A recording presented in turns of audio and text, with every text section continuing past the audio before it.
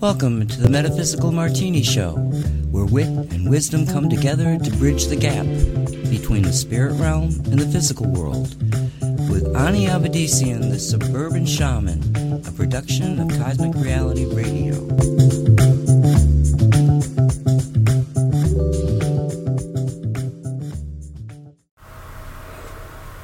Hello everyone, I'm Ani Avedissian. Welcome to Metaphysical Martini.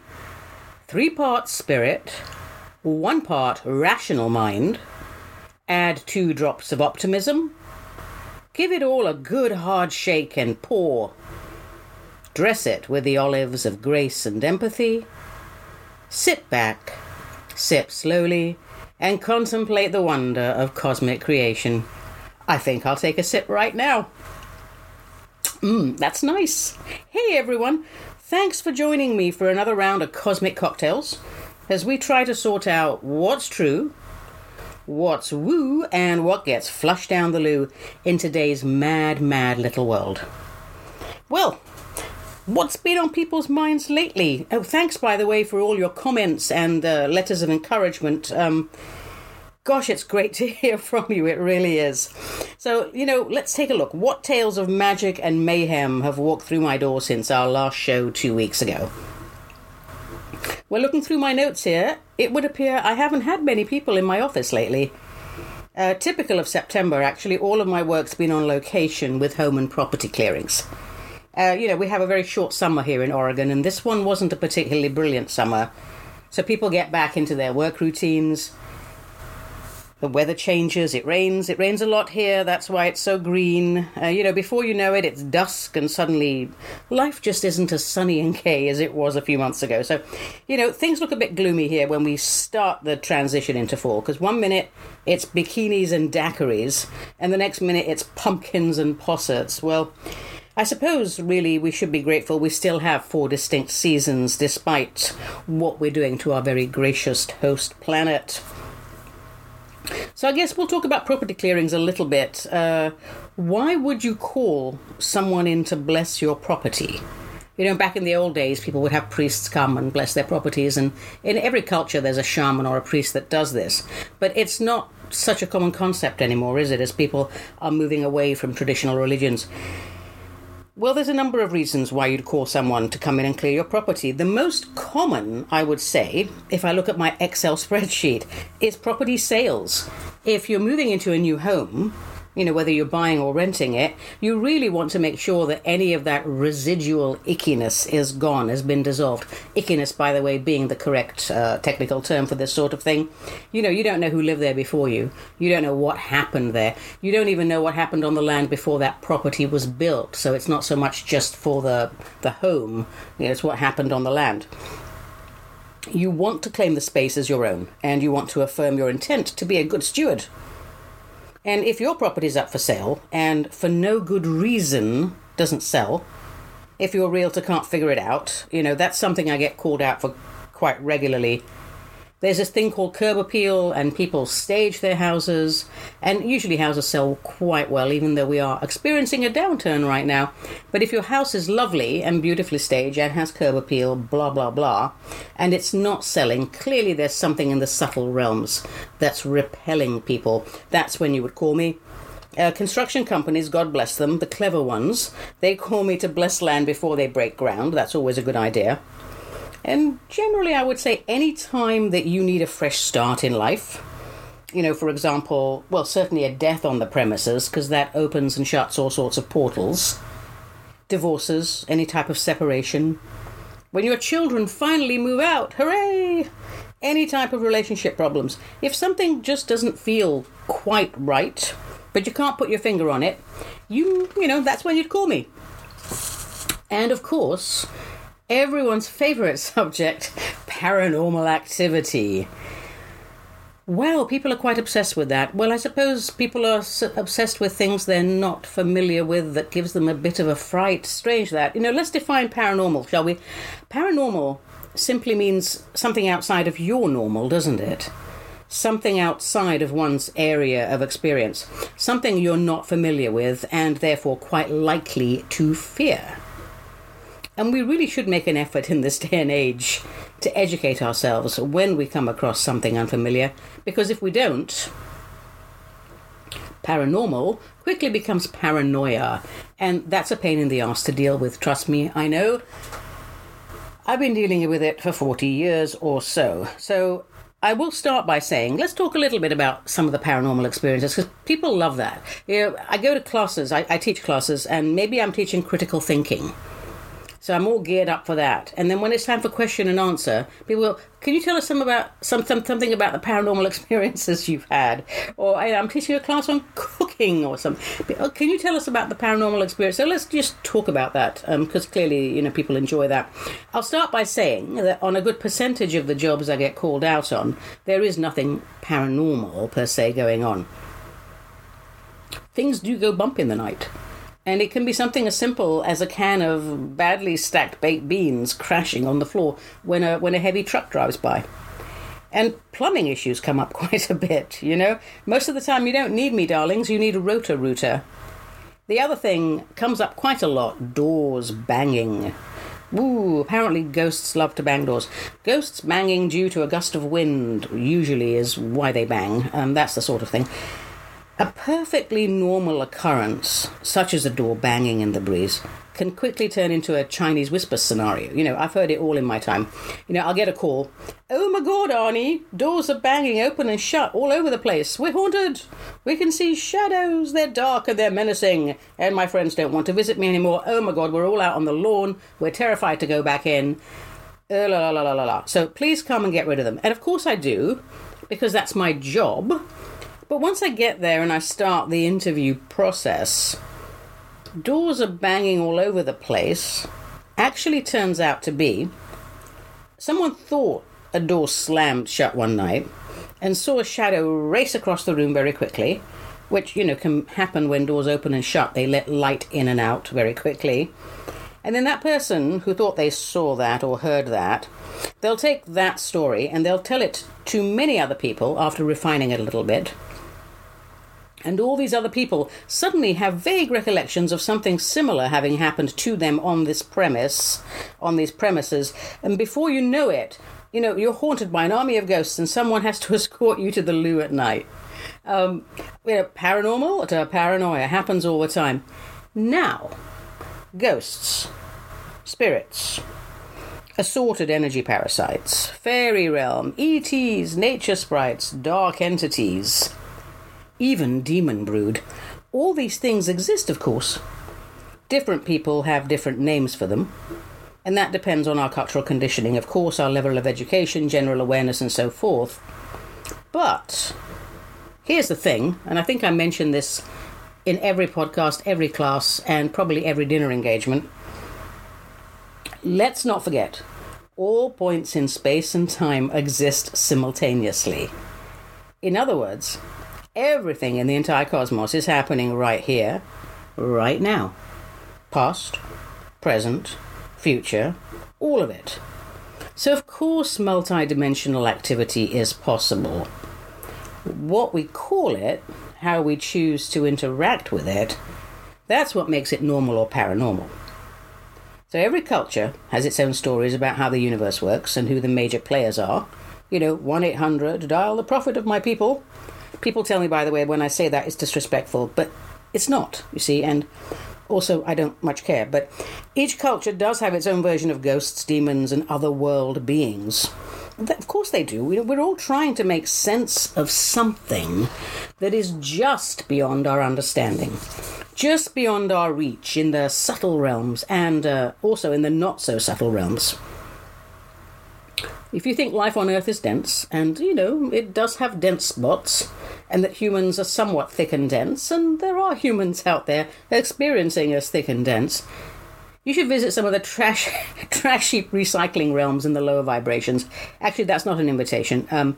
Those realms are not for the faint-hearted, and even if you could reach them, you'd have a devil of a time quite literally getting out. Multi-dimensional, there's boxes within boxes within boxes, ad infinitum. People say, oh, there are 7 dimensions, there are 5 dimensions, everybody has a different version of it. Your level of awareness guides all the subtle realms. So I don't much care to there's there's millions of dimensions for all we know. No one knows. Quantum physicists don't know. We're all figuring it out. The most wisest shaman in the world doesn't really know. We know what our current level of understanding is, but enough to say that if everything's happening simultaneously, well, where is your dominant focus? You're really focused on this incarnation in this life. If something happens and you see something, hear something that is not part of your dominant focus story, yeah, you're going to be on edge a little bit.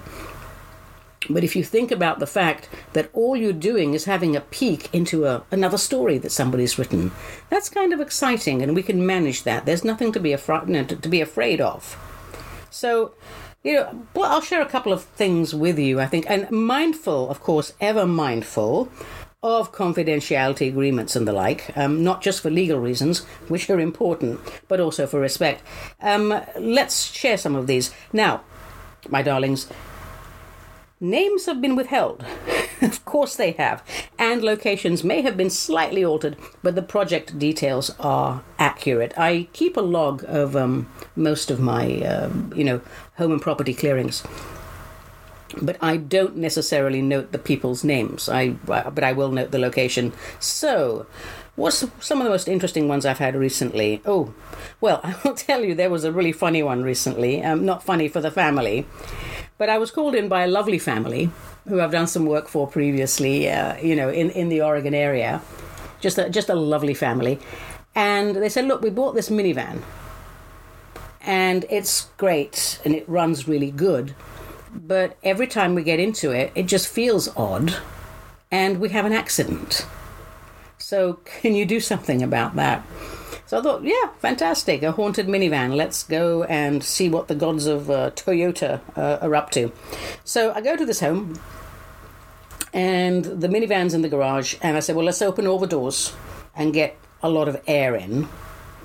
And I open the trunk part of the minivan, I go in, and I'm immediately assaulted by the spirit of this dead pig, huge hog, and it's screaming at me and squealing at me, and it's really very, very angry and very, very tortured. So I do my thing, portal opens, big pig on the other side comes and takes away all that residue, and we clear it all up. And so now, now the minivan's fine. But now I have to go and tell the family what I've seen. And I always have to make a decision with that, by the way. Because say, for example, you call me for something minor, and I find something really major. I'm going to take care of it, but I'm not going to tell you about it, because now you've got this new area of consciousness to focus on. So I'm always very careful about how I speak with the people who call me out. This particular family are very young and very bright and have a great sense of humor. They're very intuitive.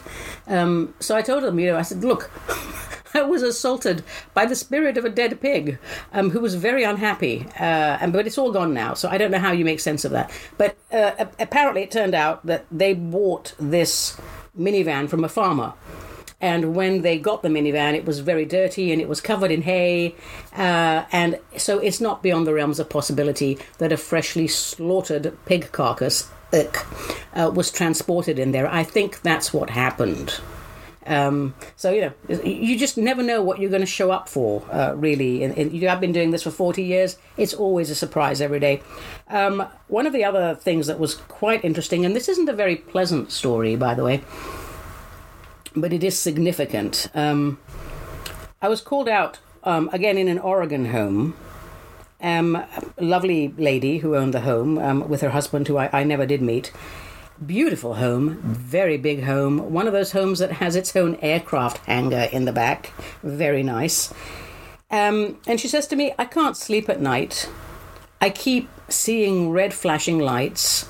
I keep hearing noises. Things do go bump in the night. I have a very eerie feeling in the bathroom and in certain areas of the house. So fantastic. Sounds like just a regular clearing is needed. So I go there, and I'm looking around the house, and yes, there's quite a lot of residual energy that needs to be cleared, but nothing amazing, And then she says, well, now there's a whole other part of the house that you have to look at, and that's the storage area and this giant aircraft hangar. So I went into the storage area, and I almost threw up. Had the ickiest feeling of being tortured, I suppose, is the best way I can put it. Real fear, and then terror. And then a level of terror where you just shut down and can't do anything about.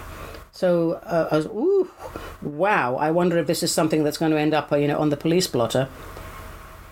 Then I open the door and I go into the aircraft hangar, and there's no other way to describe it. I was assaulted by a group of screaming primates. Just screaming at me, and they're not real primates. Clearly, they were, ether primates. They're screaming at me, they're clawing at me, and they're just in agony, deranged mentally, terrified by something. And I turn to the right because I feel a sort of a spot of an oasis of peace, and there's this huge Native American guy, in spirit form, of course, standing there. And he looks at me and he goes, this is what I've had to deal with for a long time. Are you going to do something about this? I can help you with it. So I stepped backwards out of that area to regroup, and the woman who owned the property looked at me as if to say, yeah, I just wanted to make sure you were the real thing and you felt that. And she said, what do you see? And so I just shared with her, because she looked like the kind of woman who could handle that. And I said, look, screaming primates, they've been attacked, and they're terrified, and there's this huge Native American man, and something really went wrong here. And she said, okay, clean it all up, and I'll tell you what went wrong, and what happened. So I did my thing. There's hardly anything that doesn't clean up, by the way, with a really good clearing protocol. So we did our thing, and then we sat down, and we had a cup of coffee. And she told me that home belonged to one of the early science pioneers in one of the local research hospitals, and they experimented on animals. And that at one point, when they first bought the house, they had seen jars and jars of what looked like brain residue. So I guess this chap brought his work home and did a lot of research there as well, because the whole place was it was just awful. It was just awful. So, that's something unusual you don't come across any day. And it's very, very rare that when I enter a place that I have to just step back for a moment and regroup and see what the heck is going on. So that was a fun one. Another one that we had was sort of interesting. I was called to a ranch in Canada, and they had a lot of horses.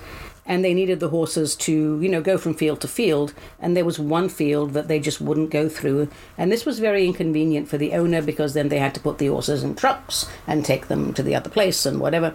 So they called me in and they said, just bless the place anyway since you're here. And this is a huge ranch. And then they took me out to this field. And they said, this is the field where the horses won't go. So I tried to speak to the horses. And the horses said to me, they sent me an image of ping pong balls. Because I'm not, strictly speaking, an animal intuitive, but, you do this work long enough and, you end up being able to communicate with just about everything. So I thought, ping pong balls, that's really interesting.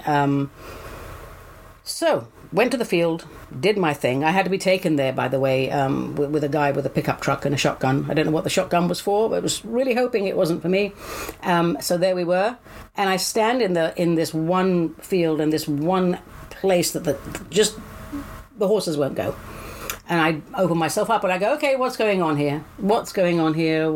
Talk to me, spirits, blah, blah, blah, And immediately a vision came into view of what can only be described as the Star Trek transponder beam, some sort of transportation beam, and it was wonky. And I knew that I could talk to it. I've never talked to a transponder beam. I didn't even know they could talk to you, but here you go. So I said, hey, what's going on here? Why are you frightening the horses? And the intelligence I got back from the transponder beam was that it had stayed in place for many, many years. When the shuttle ship that came down and generated it had to leave in a hurry. A mission was aborted. So I said, well, can you show me a vision of the mission? And they showed a huge mothership way up, and then the shuttle ship, try saying that, the shuttle ship came down and generated this transponder beam. And through this transponder beam, what I was shown was what looked like thousands of little white ping pong balls. And I asked the transponder beam, what are these ping pong balls? He goes, intelligence, collecting stuff, archival, matter, retrieval, that sort of thing. So I just saw thousands of these ping pong balls going down, bouncing onto the ground, and then shooting off at the speed of sound all over the planet. So I asked the transponder beam, was it told to stay there? And it didn't know. So we did a transponder beam prayer, never done one before, and collapsed it. And the whole energy of the place calmed down. Then we were able to clear that field and integrate it into the greater grid of clearing, because this was like a couple of thousand acres. So that was interesting. That was my first and last science fiction sort of, well, actually not my last science fiction, but one of the very few science fiction scenarios I've had to deal with. So, that's the sort of thing you come up with. Most of the time it's a ghost. And what is a ghost? A ghost is you die. Your body dies. And the story that we've written on this planet is that when we die, our soul wraps itself up in the aura and the chakras, the light body, and it goes right through a portal that opens up that is hot-wired for you. And you go through that portal and you go to the place that we have called heaven, and blah, blah, blah, life goes on. And, much better on the other side than it is on this side, really, at the moment. So if for any reason you choose not to go through the portal, and I've heard it all in my time, well, sometimes you could be drunk out of your head or stoned out of your head or whatever, and you still are in your personality. You don't suddenly become an angel or a light being when you die. It's still you. So you might not recognize what the portal is. You might not be compos mentis. Or you might just want to stay behind for various reasons. People have told me they know that their spouse is having an affair and they want to follow them around now that they're a ghost and figure out, who it is that they're bonking, this sort of thing. So, that's usually most of it. And when you do a clearing, you open portals open, and the divine comes and takes everybody exactly where they need to go. Sometimes it's just residual thought forms, we generate thousands of thoughts a day, don't we? Each one of us. And there's 7.5 billion or so of us on the planet. If we don't clean up those thoughts, they're going to litter the place. Think about physical trash, your dustbin at home. So you fill that up with all sorts of different types of rubbish, and then you never take it out. And what happens is it starts to decompose, and various parasites are attracted to it to feed off it. And the putrefaction itself generates its own parasitic activity. And in no time, it's crawling with disgusting, buggy beings. And if you don't take that out and clean it up, they'll just overflow out of the dustbin and all through the house, etc. So think about your aura that way sometimes when you don't do deep breathing exercises. So, there we are. A lot of the time, that's really all it is. It's redundant thought forms, all of the stuff from your mental trash heap. So you walk into a house where people don't like each other, and it looks just like that, an overturned, putrid dustbin bin. So most of the stuff, that's really what you do and what you clear. But, it's a new day. All I can say to people is, if you don't want to hire the services of someone like me, and I'm perfectly happy to stop this work, by the way, and open a little tea shop somewhere on the South Coast, do your breathing meditation every day. Keep your aura clear. All right. I think probably that's enough. We can go back to that if we have time later on. But I ran out of time last time. So I don't want to do that this time. So we'll figure it out, people. If you have problems, paranormal problems, and you can't figure them out, for heaven's sake, give me a call or give somebody in your locality who's respected, who does this kind of work. And let's help you understand it so that you don't fear it. And if someone's in trouble and they're trapped between dimensions, you can actually help them move on. Because if you don't have a physical body, you're not supposed to be on a physical planet. That's just really how it goes. So we'll figure it out together, darlings, because there are more things in heaven and earth that are dreamt of in our philosophy, and isn't that the truth? All right, now it's time for Q&A. Do you have questions about life, the universe, and everything in between? Are you just as confused about it all as I am? Then call me and we'll share the confusion. Emails to Arnie@ArnieAvadisian.com. Snail mail to Cosmic Arnie, P.O. Box 714, Wilsonville, Oregon 97070. Our first question today comes from Reggie A., who lives in Pateros, Washington. Reggie says, would you please explain the Akashic Records? How do they affect us when we live in this incarnation? Right, so Akashic Records is basically a record of every single thing that has ever happened anywhere in the cosmos. This podcast right now, our interaction is recorded in the Akashic Records. Some people see it as a library, a hall of records. It's just a depository. Every universe has its branch, and every solar system has its sub-branch, and then there's the main cosmic branch. It's a place where everything that ever happens is recorded. So if you've ever been to a medium, a really good medium, what they do is they access your Akashic Records. And they are given access to that, to the pertinent information that's required to help you with the problem you went to them for. So that's all the Akashic Records are. Now, how does it affect us in this incarnation? Well, through your chakra system, if they're properly tuned and maintained and vibrant and vital and stable, you have access to all the wisdom in the cosmos. And most of that comes through, the Akashic Records for us, because we draw upon our past life experiences, also our future life experiences, because everything's happening simultaneously. So through the wonder of our chakra system, which are great satellite dishes receiving and transmitting, we have access to how we've dealt with things in the past. And we can draw from that strength, and we can learn from our mistakes. So that's how it affects us. That's really it. We don't want to make a big thing out of it, but, there are wonderful meditations, and maybe we'll do some in another podcast where I can teach you to access that information. So that's the Akashic Records. Everything that ever happened, that we ever thought, that we ever did, it's there recorded. How wonderful is that? Which means that on a greater level, we can't really get away with anything, can we? But that's okay, because if you're seeking to access your Akashic Records, you're in a higher level of consciousness, and you're not going to let your false ego crash you. You're going to be using that information for bettering yourself and for the betterment of mankind. Thank you, Reggie A. from Pateros, Washington, for that question. All right, moving on. We have another question. Yes, we do. Where is it? Ah, here it is. Okay. This question is from Aida, who lives in Schweinfurt in Bavaria, and she asks, if we keep dying and reincarnating, does that mean that no new souls are created? That does not make sense to me. Do you have any input on this, please? Good question, actually. Yes, I do have some input. Let me explain the oversoul concept, the cumulative soul concept, the originating soul concept. Now, you think that, right now I'm Arnie Avadisian, and I'm in this personality, and I die. And so this personality soul just wraps itself up in the light body and goes to heaven. When it goes to heaven, it still has a sense that it's just Arnie Avadisian. And it reviews its past life and does everything, and, I'm dead, I'm in heaven, blah, blah, blah, new adventure. When all of that is settled, I stop being just Arnie Avadisian.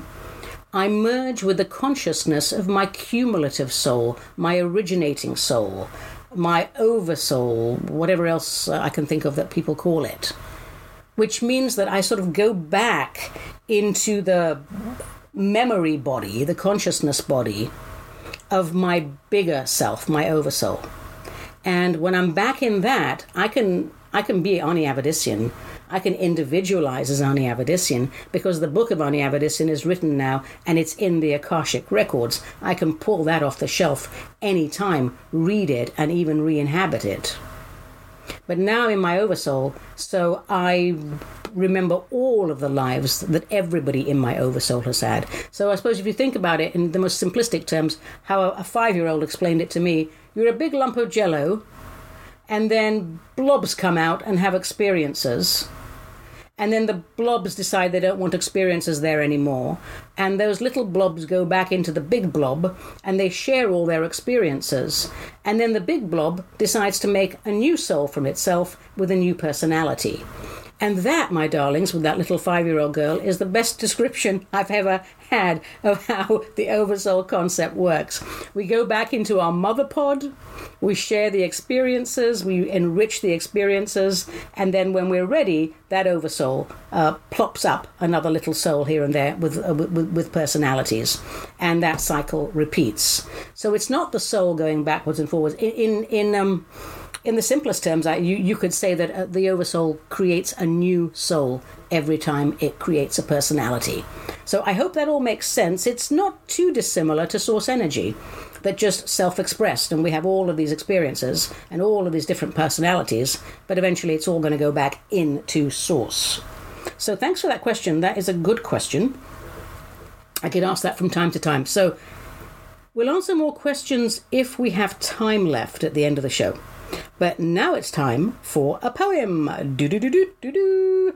Yes, folks, after a hard day's shamaning, I like nothing better than to go home, put my feet up, have a nice cup of tea or a small drinky poo, and write non-peer-reviewed street poetry.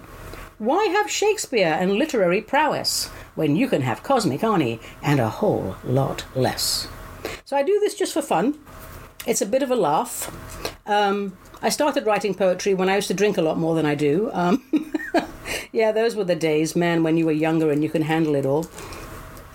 But nowadays I do it to lighten the mood because some of the stuff I talk about is very heavy. All right, so this one is called My Friend Arnold. For years I had this friend. His name was Arnold Post.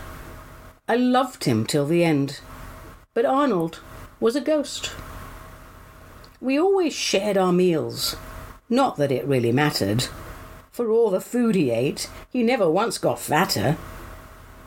We'd take the train on Sundays to sit and stare at the ocean. He never once got sunburn or ever needed lotion. He was my secret friend. I suppose that is admissible.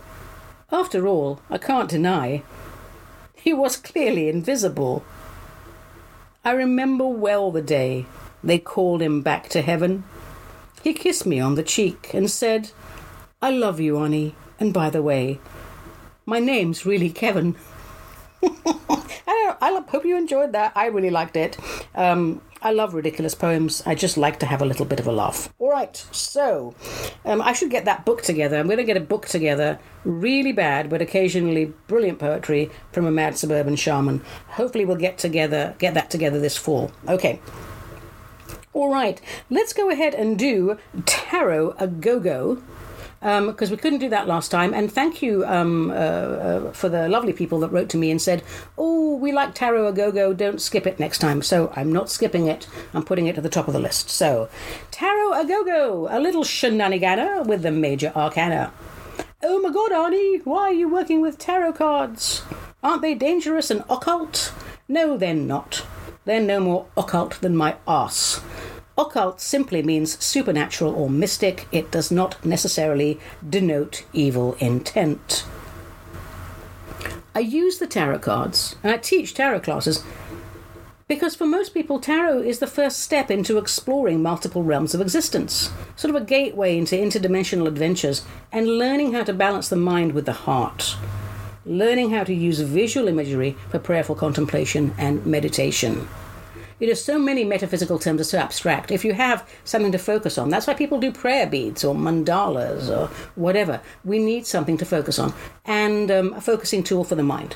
And tarot cards are just that. So I don't use it for divination, because who the heck knows what's going to happen in the future? Every thought we have just disturbs ripples in time. So at best, it's a photograph of what is in the current pool of potential. And just a reminder, we're using the Rider-Waite deck for instructional purposes. We're not using it because it's the prettiest deck in the world. It is not. But it is the most commonly used and a good choice for beginners. The other one that's very good is the Robin Wood. So, Be warned, if you show up to my class with the Darth Vader donkey deck of the undead brothers of perpetual perplexity, you're not going to be very happy. Start with something very basic. So today's card is number 3 of the major arcana, the Empress. I love this lady. She fills me with joy and hope. Let's take a look at her. She's the earthly embodiment of Venus, isn't she? I mean, the glyph Venus clearly is visible on the shield by her side. She's a sensual woman. She's seated on plush cushions in the middle of a field of grain and by a waterfall. Can you get more, prosperous than that? Grain, water. Her robe is white, and it's covered with what looks like pomegranate motifs. Pomegranate motifs, especially in my culture, Armenian culture, huge sign of prosperity and wealth and just general goodness. But these pomegranates, they look as if they've been sliced open. And I think there's a subtle reference there that she's not a virgin. Sorry to be so graphic, but she's a mother. It's not so much for the act itself, but that she's a wise woman now. She's not, she's not a virgin. She's been around the block. She is a mother. She is wise. You can seek her counsel. And indeed, when you look at her, she oozes confidence in the feminine persona, doesn't she? She's fertile. She's sensual. She's very, very womanly, but she's not subservient to anyone. Look at her holding her scepter, wearing the crown of the 12 stars. Boy, is she in tune with Mother Nature, and she really enjoys the entire cornucopia of Earth's bounty. This woman oozes grace and empathy. She's at home in any situation, and she will conduct herself accordingly. She is worldly, and she understands the language of all living creatures, and she's in tune with the cycles of the planet. She's worldly, yes, but she understands the ancient mysteries. Her posture in this is relaxed, and her smile to me shows how easily she wears that crown. She says, hey, I'm chill, but I have dominion over all, by the way, that I survey, and I rule absolutely, but wisely and with compassion. So if you pick this card, this is one of random cards, chances are you planted a seed in good soil, and you'll soon reap the rewards. And perhaps, as they generally are with this card, they will be greater than originally anticipated, and your productivity will be well rewarded. Number 3, the Empress. What a lovely lady. Okay, now, what shall we do? Yes, let's do the Wizard's Gizzard. Do-do-do-do-do-do. A short spiritual ritual that you can make habitual. Spiritual practice can take many forms. It does not have to be a big palaver. I find, personally, it's the simplest protocols, done daily, done mindfully, that make the biggest difference in our lives. Life is not full of aha moments. You get those occasionally, but life is full of moments. It's the little things that we do, incrementally, that grow. That's what's important, because then we have time to absorb what we've learnt.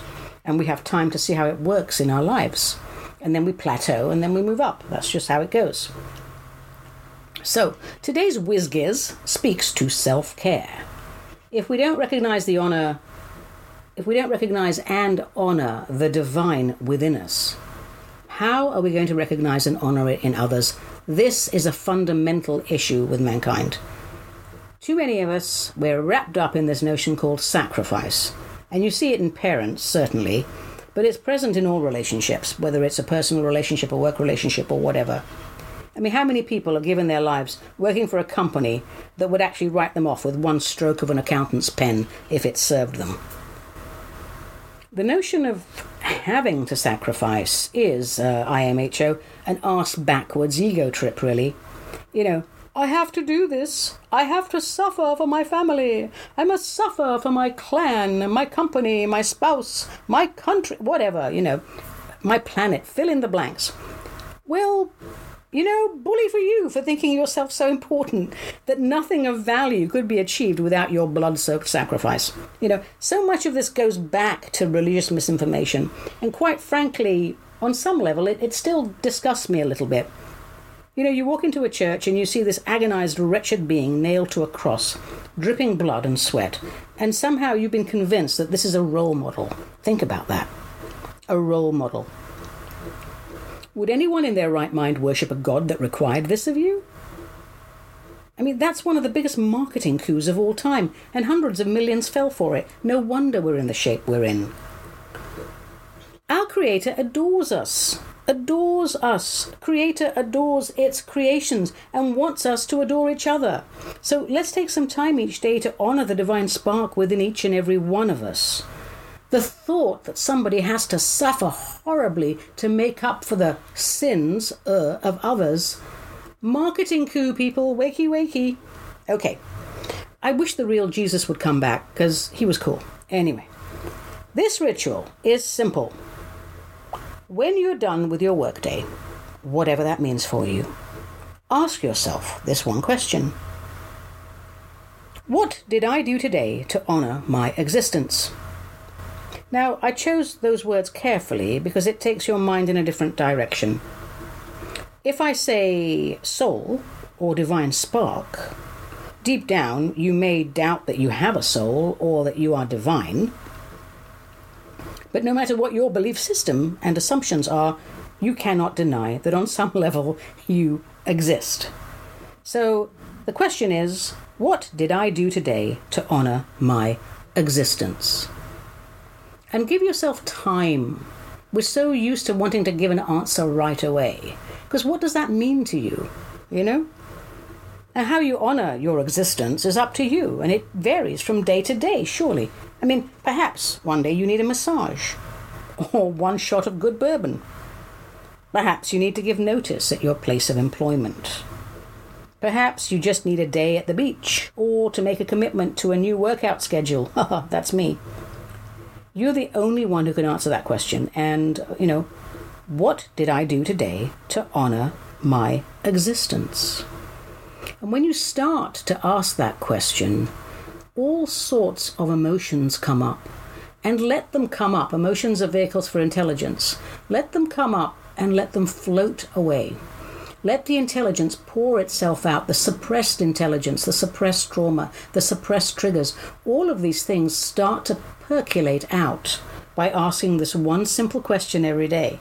What did I do today to honor my existence? I honor existence. So the three important words in that sentence, I honor existence. If you meditate on that, you will be connected to all living beings through the unconditional love of source energy. This is a gateway to opening your heart, a warm heart, and opening the mind, a cool mind. After all, we wouldn't want to be labelled useless eaters, would we? No. You see, a useless eater is somebody who has no individual sovereignty, and that is the path of us all, individual sovereignty. Okay, well, that's enough whizzy-gizzy. Let's do a little time check. Yeah, I think we're good. Now it's time for a bit of philosophy, and a segment I like to call Plato Chips. This is where we share a quote from a philosopher of note.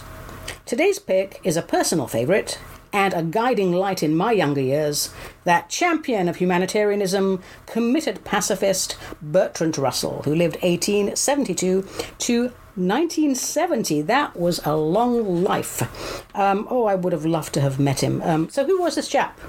Well, he's a philosopher, clearly, because he's on Plato Chips, but he was also a brilliant mathematician and an educator and a social critic and a political activist. He wrote, I think, well over 70 books, thousands of essays, and interesting, he just addressed many, many different topics. He was right across the board. He won the Nobel Prize for Literature in 1950, a mathematician winning the Nobel Prize for Literature, because he wrote so well. You should read some of his books. He had a really wonderful literary style. And he's recognized as one of the foremost logicians of our time. He was born into a very educated aristocratic family even. I think he was, if I'm not mistaken, he went to Cambridge.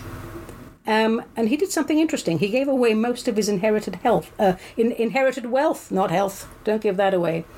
And what happened in 1931, he actually inherited and he kept an earldom. That's interesting. So, he wrote so many books. I would start by reading A History of Western Philosophy, which apparently, it got rave reviews when it came out, and it's still, I think, the greatest book on Western philosophy ever written. So to start with that, the other one that's really awesome is Why I Am Not a Christian. And that brings up a lot of emotions in people, just the title.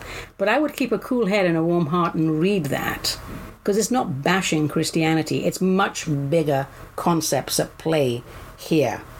I love this guy. He was very passionately involved in social and political controversies. He supported the suffragettes. He supported free thought in religion and morals and world government. He opposed World War One. He opposed the Vietnam War. He opposed war. He opposed the concept of nationalism, political persecution. In fact, I think it was 1918, if I'm not mistaken, he was put in prison for a bit for his anti-war views. And in the 60s, he started talking out against nuclear weapons. He married 4 times. He had 3 children. And he founded an experimental school, the Beacon Hill School, that if you from England you would know about. He wanted everyone to be educated across the board, which I'm all about. Philosophy, mathematics, science, literature, politics. Let's learn all of it. And he was an active social critic and political critic right to the end when he died in 1970. So before I learned anything about him, though, I was told that he often had suicidal thoughts, as most great people do. But he didn't commit suicide because he said, I wanted to learn more mathematics. Well, that got my attention for many reasons. One, because honestly, I distinctly remember wanting to commit suicide during mathematics classes back at school. Not my subject, really. But also because I know, as a counsellor, that the will to live often dies out when we're no longer curious. So here's the quote that gets my vote, one of so many brilliant quotes this man gave us. I would never die for my beliefs because I might be wrong. I would never die for my beliefs because I might be wrong. That, my darlings, is a little something called true humility. It's a very misunderstood and sorely lacking virtue in today's dimmed down world. I think Russell should be mandatory reading in schools, especially the history of Western philosophy. When it was first published, it was hailed by the Observer paper as a lucid and magisterial, and that really is his style of writing. He's not a dry writer. He really gets you in there. He's so refined. This book, I think, is still universally acclaimed as the best one-volume work on the subject of Western philosophy. So, he talks about Pythagoras, Heraclitus, Plato, Socrates, the atomists, Aristotle, the Cynics, the Sceptics, the Epicureans, the Stoics, Ambrose, Jerome, Augustine, Benedict, Gregory the Great, John Scott, Spinoza, Locke, I like Locke, Berkeley, Hume, Rousseau, Kant, Hegel. It's all in there, and it's going to make sense to you. And, I have this thing that we should all study philosophy in schools again, just because it gets us to think and debate respectfully and not accept ready-made answers. This is a fabulous book if you have a teen that needs not a young teen, but an older teen that needs their mind expanded. Everyone should read this book. So, there we are. That was Bertrand Russell, 1872 to 1970. Definitely a role model for me. Alrighty, I think we have time for another Q&A. Yes, we do. And, this is what this show really is all about. It's questions and answers. It's not so much about me pontificating, which I do so well, in my opinion, but I would really like to devote 70% of the show to your questions and answers, so keep them coming, because we want to make metaphysics mainstream. That's very important. We want the spirit to inhabit the human. We want people to realize that there is no difference between... we want the separation of church and state, but we want the secular spiritualism to overtake mainstream religion, which is immature. We want sort of universal brotherhood and sisterhood. And we can't do this unless we get up and we talk about what we've been taught, how we respond to it, what we believe, what we don't believe. And we need to give each other respectful space for discourse, not yell at each other like we do now. I want to live in a place where Americans don't identify as Republicans and Democrats, because clearly both parties have lost their way.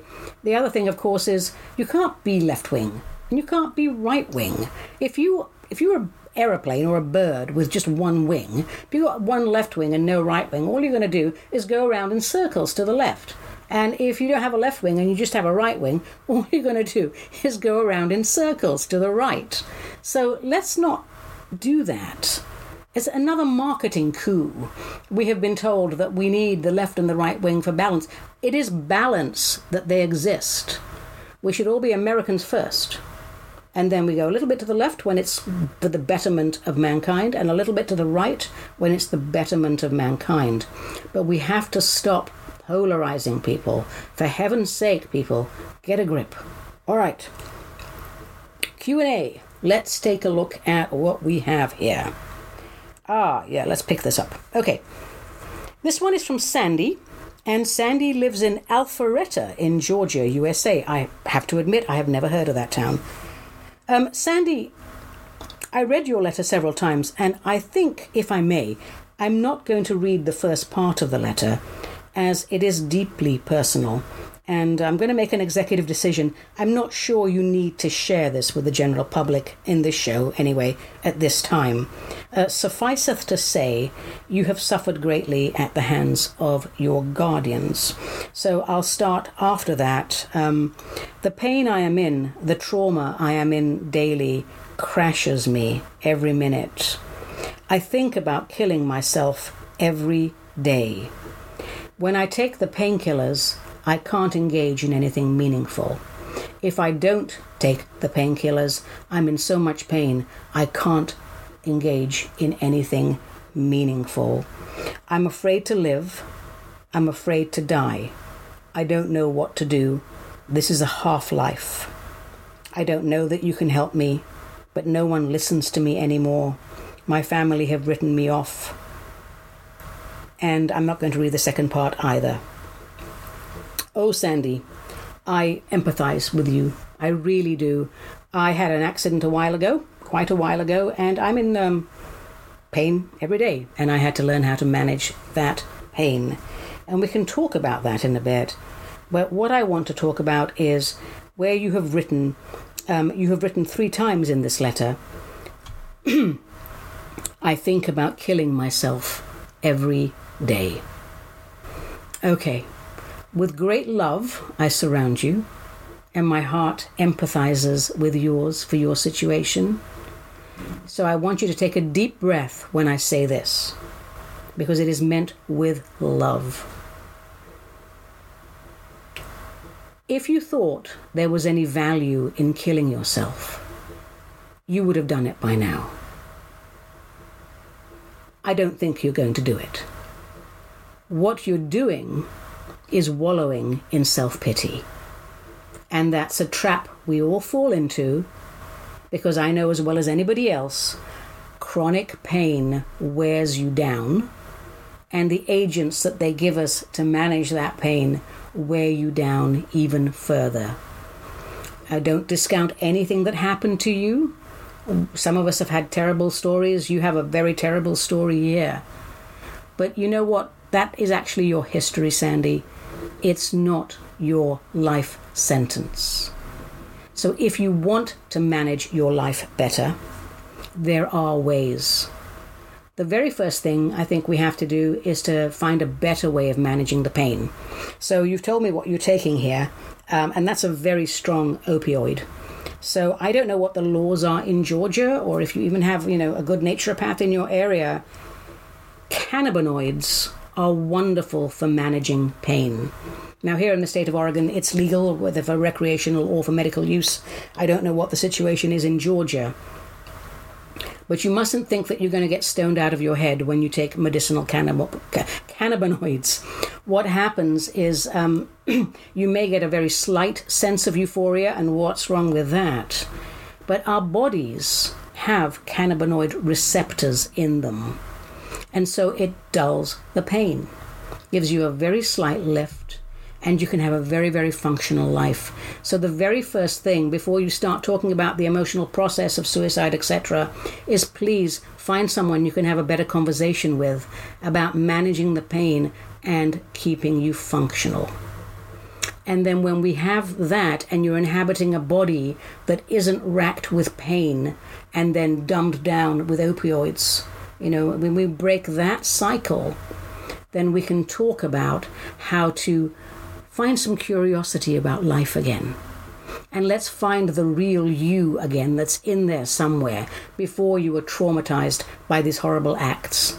I'm glad you're not with that family anymore, and I am glad that you're in a more supportive environment now. But most people don't know how to deal with mental health issues, and the establishment just wants to medicate you. There are ways out of this, and in fact, if you'd like to, Sandy, at no charge to you, give me a call, and I'll be happy to do. I'd be happy to gift you a session to help you out of this misery, because it's just a shift in perception, and then a little bit of persistence and diligence and focus, and we can turn this around. So for all of you out there who think, I just think about suicide every day, you don't. You're wallowing in self-pity. And it's not a criticism. You've just allowed yourself to fall into that false ego trap. Hundreds of millions of other people are in that trap. So don't beat yourselves up. But just know that there's a way out of this that's functional. It's practical, and it's a reality. Doesn't matter how many years you've spent wallowing in this and wanting to commit suicide. If you haven't done it yet, you're not going to, and that was never your intention. It's just a cry for help, and most people don't know how to help you. So I think we need to be more supportive about that. We need to be more supportive about each other's mental health issues. There's not always a solution to it. Sometimes you just have to listen to people. Just listen to them. Let them share their deepest, darkest moments with you. You're under no obligation to be able to, to have to give them an answer.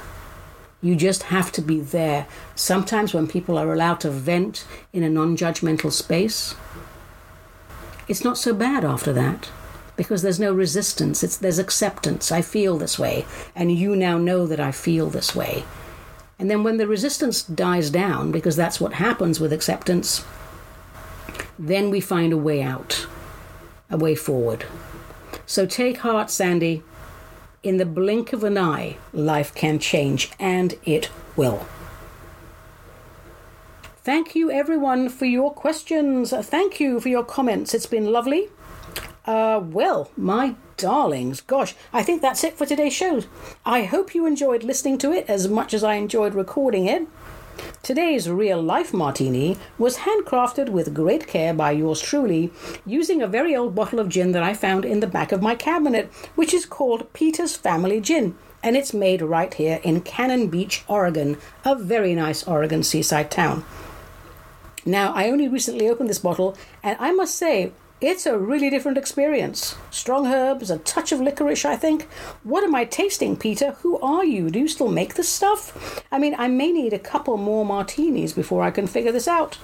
So I have no affiliation with Peter's Family Gin. I have no idea who the heck he is and if he has a family. But if you're still in business, you don't have to sponsor me. Just give me more gin, because this stuff is fabulous. Call me Cannon Beach Gin Man. Call me. Your stuff is weird but awesome. Hey, weird but awesome. Yeah. I'm Annie Avedissian. This was Metaphysical Martini, a production of Cosmic Reality Radio, to whom we are most grateful. Until we meet again, my darlings, let the spirit inhabit the human.